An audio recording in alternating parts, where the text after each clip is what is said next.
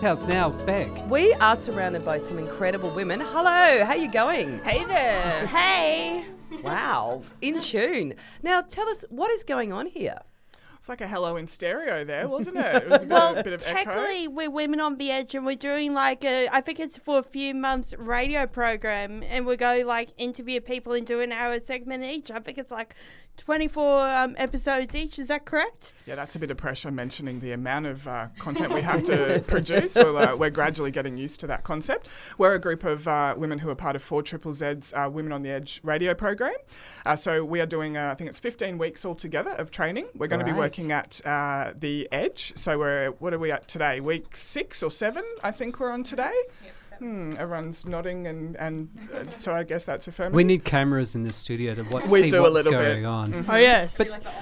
But this is a thing that would it's always empowerment. That's what it's all basically, and it's all what it's all about. So how do you find empowerment in radio? What is the thing you found in this course that get you that step in and get those door hinges off and just not barge on in, but propose these are the things you can do and make yourself known. Yeah. Well, I guess the empowering part, it's giving women a voice, but allowing us to sort of take some space for ourselves and actually figure out how to claim that space and how to use it, and how to produce and present our content in a way that's actually going to tell the stories that we all want to tell. So, and what stories you want to tell then? Well, you're going to have to tune in, aren't you?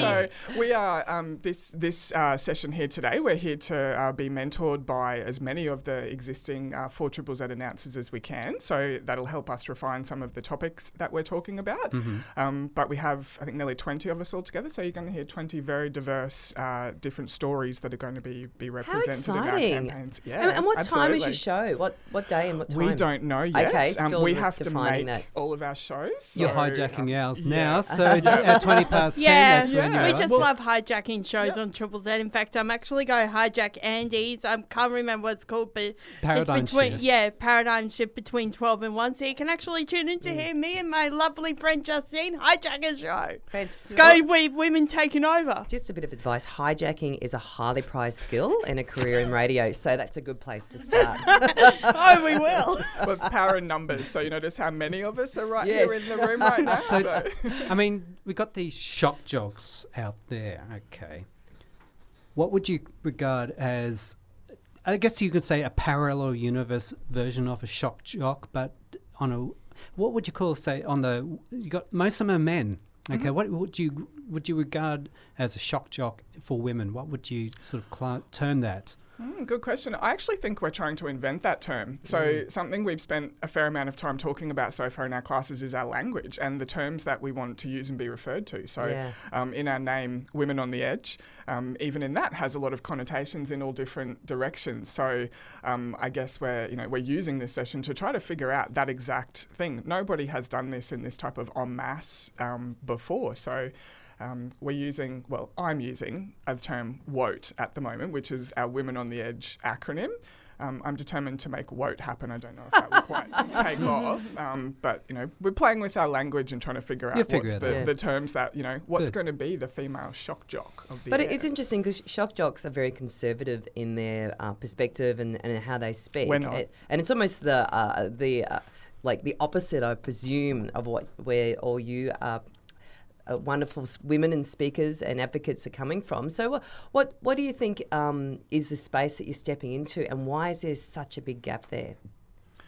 I think the gap is there because how do you break something that's systematic, that's been going on for so long without really throwing these type of resources and mass saturation at it like we're trying to do now. Yeah. We have 20 of us in the program. Just on a numbers game, how many of us will actually sort of end up here in 12 months' time is what we're here to figure out. Yeah. So I think, without programs like what 4ZZZ is doing, and fortunately this has received funding because it's deemed to be important by those who make those decisions, or it's meeting quotas, who cares what the reason is, it's being funded. Yeah. So it's up to us to actually turn that into something and to try to figure out the why behind why we're not better represented already. Yeah, well, it's fantastic, isn't it cute? Yeah. Well, lovely to meet you all. Good luck, and come in any time. And we should and just be careful of the microphones. Don't put it in your mouth like I just did. I'll What that smell was?